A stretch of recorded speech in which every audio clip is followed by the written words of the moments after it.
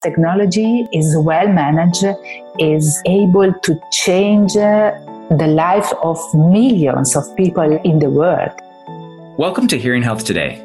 I'm your host, Craig Sharp. On today's episode, A Connected Hearing Care Ecosystem, we'll be speaking with Dr. Eliana Cristofari, Director of the Cochlear Implant Center at the Hospital de Cicalo in Varese, Italy. Dr. Cristofari is both a surgeon and an expert in rehabilitation.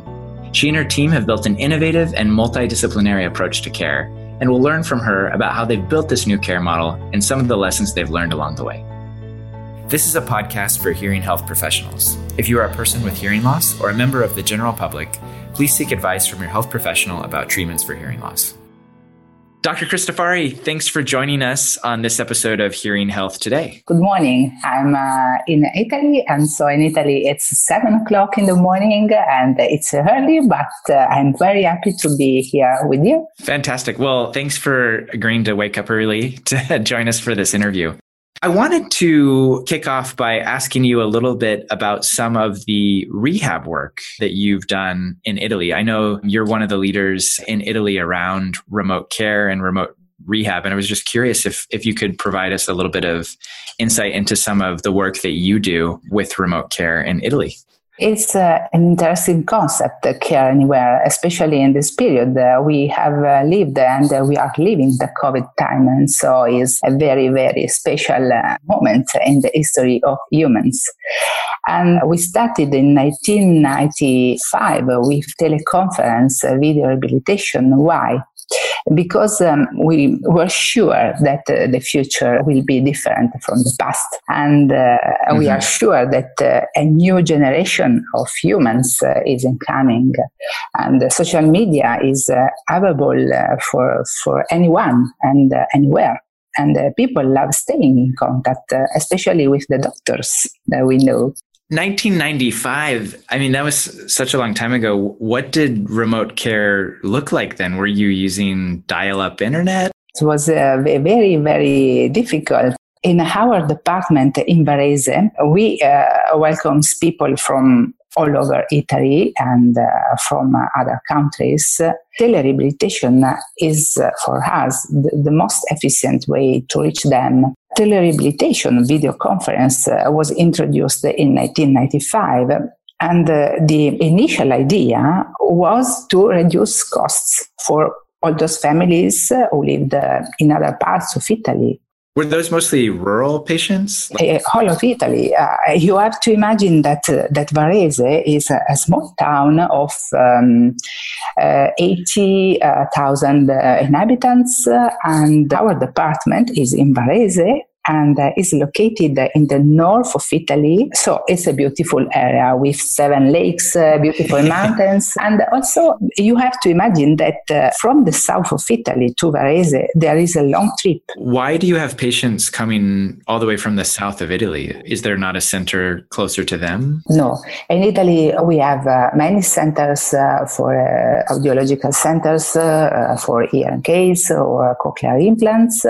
But at that time, in 1995, the centers, especially for children, were few. Now, now we have many other centers in all of Italy, but the history is the history. So you're doing remote care or video, it sounds like video rehab in 1995. How did you do that? Like what technology did you use? At the beginning, it was very, very, very hard because the technology was not so good at that time. The companies didn't invest in that technology. Yeah. And so it was very, very difficult for us. But we were lucky, and the government at that time gave a financial contribution for the PC and for the internet connection. And we started using the Skype platform in 2003. Yep. That could be easily downloaded. And so with a camera was very, very cheap, and the PC, families could connect with us. So you started using Skype in 2003. Yes. What did you use between 1995 and 2003? We had only an Italian system, and it was connected to the fixed telephone. Yeah, okay. And it was a very, very hard system to improve. Did that have video? Yes, we had video. The quality of the video at the beginning was not so good. And also the voice.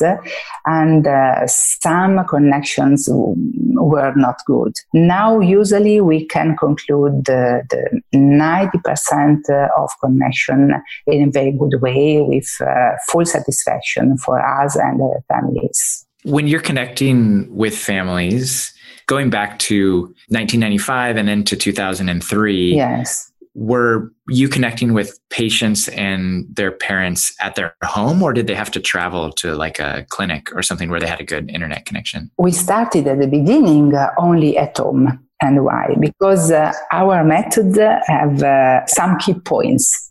The first key point is early diagnosis. The second one is the immediate application of hearing aids and external vibrator. Sure. And the continuing life as thought with normal hearing. Yeah. The third one is total family cooperation, individual rehabilitation, and a full school integration and monitoring of changes. So, for this goal, we need the mother in children. And the mother is the key point of our method. And we want to follow and to guide the mother of children at home. Okay. And so usually the children come to the center. It depends from the program, once a week, once a month, once a year. It depends from the case, from the severity of the disease. But we follow regularly at home all the mothers once a week or twice a week, depends. And over the time, we change this program. Okay. And so now we connect also the schools, other professionals, the companies, the sons in the case of the elderly himself or with the sons at work. It depends. So when you are connecting with parents and their children at home, would you also then like have the school join that same call, or do you sometimes just connect with the school separately? It depends. Okay. Because we can connect also with many people, many professionals in the same time. Usually it's only one connection at home Sure. to work with mother or with the professional to discuss about the professional questions. But another thing we do usually is very interesting. We collect all the teachers of all the children we are following in Italy once a year to explain them what deafness is, what technology is, how to manage technology, and to discuss problem about deafness because it's fundamental for us, because teachers live every day with the children. Yeah, so it sounds like the teachers of children who have hearing loss are really important in that diagnosis and or treatment pathway. Yes. We think they are strategic because they live with children many hours a day. And so they are able to observe children and to give us many information. We have prepared many questionnaires to the family, to the school, because we need these informations, because we have to check and to monitor the disability of that patients at home, school, or in the daily life. Dr. Cristofari, you mentioned that core to your method is connecting with parents at home. So parents of children with hearing loss in their home, and you do that remotely. Why is that so much more important than having someone come to the center? Because if at the beginning we started with video conference only to reduce the cost, we observed that also the patients living in Varese, so it was very, very easy for them to reach the center. They reached the final results more rapidly than the other ones. And so we decided to use a video conference for all the patients because we can monitor their results at home, at school, at work. It depends from the patients. But the most important thing is to guide them during the rehabilitation program. During the day they stay in the center, we train the mother, we train the adult, we train the elderly to work in video conference with us, and we explain the exercise to do, and they go home and they do this exercise under our supervision. So regardless of whether a patient or family lives a kilometer away or 500 kilometers away, it sounds like you guys use video because you've seen better results. Is that fair to say, yes, like from a rehabilitation perspective? Yes, this is the real goal, because we noticed that many patients followed by video conference reached in a very short time the final result. And so this is the reason why we started with video conference with all the patients. What the reason?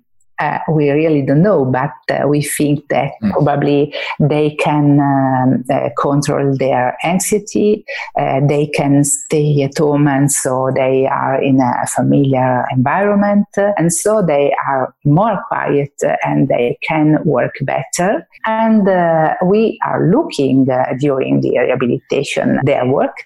And there is some very funny situations, because sometimes we connect with them early in the morning, and so we say them they are having breakfast. Sure, real life. We can see, okay, the real life.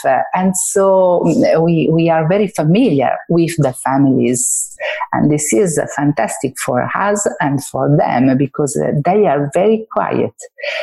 Another aspect is that we have the app on our mobile phones, and so the patients can reach us every time, everywhere. And so it's a little bit difficult for us to manage them, but if they have a very, very, very important problem, they can reach us, and this is the difference. So when you first proposed to do rehabilitation through video, did people think you were crazy? Because that must have been pretty abnormal. At that time? At that time, oh yes, at that time, yes, we were crazy for them. But also now, because only during COVID time, many professionals discovered the video conference before they didn't use. And so I think that the world is changing, and we have to change. How is video rehab different today in 2020 than it was, in 1995 or in 2003 when you started using Skype? What are the main differences that you see today in the way that you deliver rehabilitation? The first one is the technology, and it's free. Yeah. At that time, the families had to pay something to the telephone company to have a video conference at that time. Now it's free. The second reason is that it's a common way to communicate, and so all the families are familiar with this kind of communication.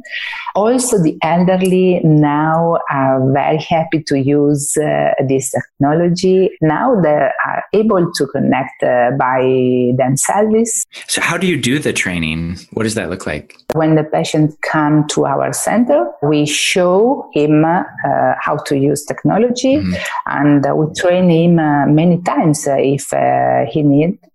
And so he becomes familiar with technology, and he's very quiet, and so it's not a problem. You can try it. Is that normally over the course of like 3 months or a year, or how long does it take to typically train folks to use the technologies? Is it just like one visit sometimes and that's good enough, or? No. It depends from the patient, from the family. It depends from many things. And usually in 2 or 3 lessons, the patients and the family are trained. Is not difficult. The program is different from a patient to another one. Some programs can close in a few months, and for some others, it depends from the severity of the deafness.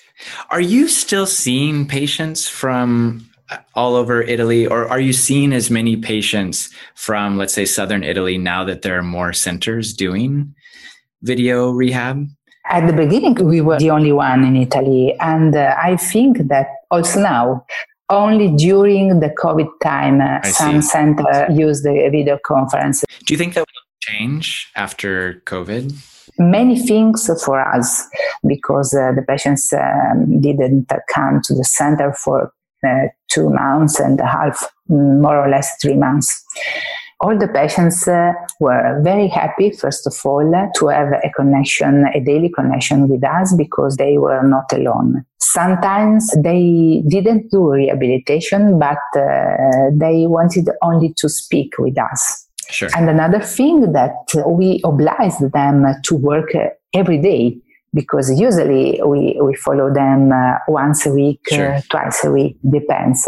In that case, we want to follow them every day.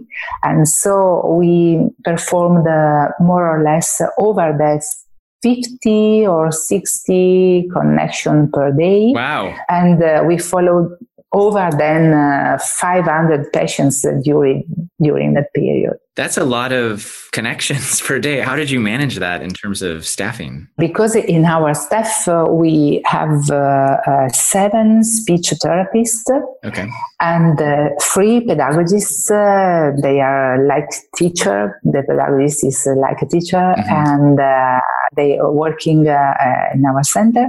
And so we have 10 professionals connected daily with the patients, and all the professionals in that period didn't came to the center because they cannot, and so they worked in a smart working. So just work from home. Yes, and so they connected from home to another home, and in a very informal way. Also, this thing changed for us. And it was the first time for us. When you have patients that have hearing aids versus cochlear implants, is there any difference in the way that you approach rehab? Yes, of course, because in our method, the cochlear implant is the end of a program, not the beginning. If they are children, usually congenital deafness, usually we follow them for 8 or 9 months before the cochlear implant, and we put the cochlear implant, and we follow them after the cochlear implant for other 6, 8 months after cochlear implant. If they are elderly or the adults, the program is different, but also in this case, we follow them before the cochlear implant many times, and after the cochlear implant is not necessary usually, because we can reach a good result in a very few months. You mentioned earlier that you guys are measuring outcomes for these patients that you follow, and that you actually saw patients get to a better outcome quicker when you were following them at home. How do you measure outcomes? What does that look like? What are you relying on to determine what a good outcome looks like? We measure these results in 2 ways. The first one is by questionnaire, so we can check their disability at home, at school, and so on. And we measure also with audiological tests. In video conference, we can measure their discrimination results with very, very simple tests. Yeah. And we can show them. And this is very important because at the beginning, you said me that you couldn't hear something, but not by voice, by numbers. Sure. Okay. We have checked by questionnaire. And now with the same questionnaire, after months of rehabilitation, we have reached this result. And so you can't say me, I cannot hear this sound, Sure. I'm not happy. No, it's not correct. You said me with this questionnaire that your situation is better than before. And you're a surgeon, correct? Yes. There aren't many surgeons that are fully across all the details of rehabilitation and some of these other audiological measures. And I'm just curious, what sparked your interest, or how did you become so involved in the whole care ecosystem? Unfortunately, usually the surgeon is the surgeon, the audiologist is the audiologist, the speech therapist is the speech therapist, and so on. In our center is quite different because we live in the same building all together. We share the rooms and we share daily informations about rehabilitation, cochlear implant, hearing aid, and also about surgery. So yesterday I was in the surgical room. I operated a very small kid. And after the operation, I sent a message on the WhatsApp group about the details of the surgery. Why? Because all the group has to know every details about every patient. Yeah. If a hearing aid is not going on, the surgeon has to be able to know and also to manage a very simple thing. Why? Because the first thing is because the patient has the sensation to be in a center where everyone knows him or her, and it's very important for them. But it's very difficult. Yeah. I mean, that's a really novel approach, I think, where you have everyone under one roof. Let's say that you do the surgery for an infant. Do you get reports, a year or two later in terms of how that child is performing or progressing? Yes, of course. We follow this child over the time, usually till 3 years of age. Why do you think other centers, whether in Italy, Europe, or the rest of the world, haven't adopted a similar approach to your center, where you have this interdisciplinary team of professionals all under one building? It's very difficult to build a team like this one. It's very difficult, especially in Italy. Why? Because for the economical point of view, because you need many money, many professionals to manage big numbers of patients. I think and I hope that also other centers in Italy in the time will change their method, and because I think this is a very, very good way to work and to obtain good results. But the future is this. The future is telerehabilitation, telemedicine, the robotic surgery, the artificial intelligence, and many other devices. And so the future is this. We have to prepare. And I'm sure that in the next 10 years, all the healthcare system in the world will change. And the professional have to be ready for this change. Absolutely. I'm fascinated by technology because technology is well managed, is able to change the life of millions of people in the world in a very simple way, if you use in a very good way. Now we are talking about something, our lives, our work, and we are in the opposite part of the world. And for me, it's fantastic. We are citizens of a global world in a very, very easy way. And also for the deaf patients. I hope a world in which deafness will not be a problem. It's a normal problem, like for eyes or other things. Yes, is not a stigma. So you guys use a lot of technology to do remote encounters. Do you guys ever recommend rehab apps or maybe listening to podcasts or something that patients can do in between their clinic visits? We usually, use audio books for them, usually. And many years ago, a CD containing many exercises they can have at home, and so they can use. But one of the goals of our center is to prepare videos or tutorials and many other things because we think that it's a good idea for the future, especially in this time, but also for the future. You and your team have built such an incredible center. For other physicians or audiologists that are listening to this podcast who'd like to emulate a model that you have in Italy, what recommendations, what advice do you have? What lessons have you learned, and what would you say to those people?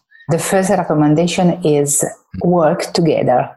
Work together and work together.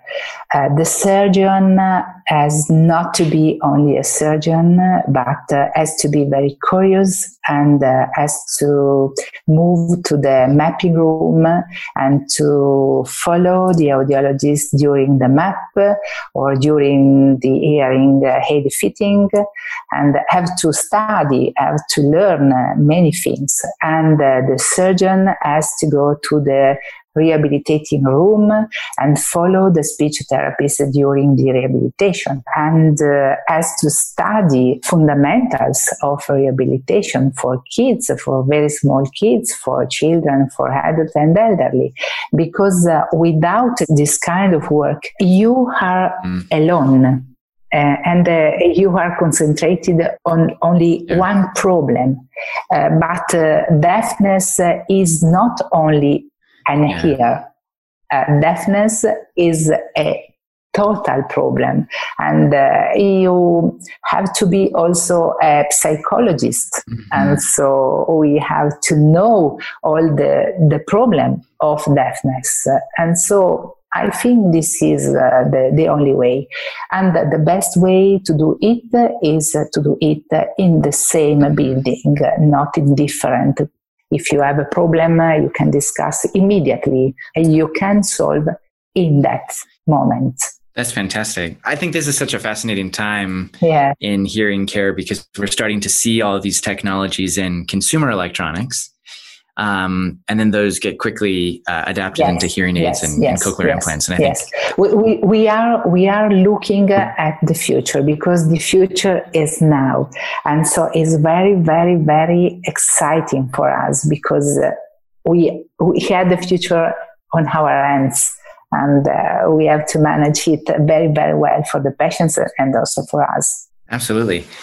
Dr. Cristofari, thank you so much for joining us today and for waking up early, especially. It's been a really fascinating conversation, and I really enjoyed learning about what you guys have built in Italy. Thank you to you, and thank you to all the team. And I'm very, very happy to share that with you our concept, and I hope in a global best future for the world, not only for the COVID time, but especially for the deafness. I hope so. And thank you for listening to today's podcast. If you enjoyed it, please make sure you press the subscribe button and give us a rating and a review. If there's a particular topic you'd like us to cover, please mention it in your review. We'd love to hear from you. You can find all the links to what was discussed in today's podcast in the description, and stay tuned for our next episode. In the meantime, stay safe. Just a quick reminder, the views of the interviewees in this podcast are their own and do not necessarily represent the views of Cochlear Limited or its subsidiaries. This material is intended for health professionals. If you are a person with hearing loss or a member of the general public, please seek advice from your health professional about treatments for hearing loss. Outcomes may vary, and your health professional will advise about the factors which could affect your outcome.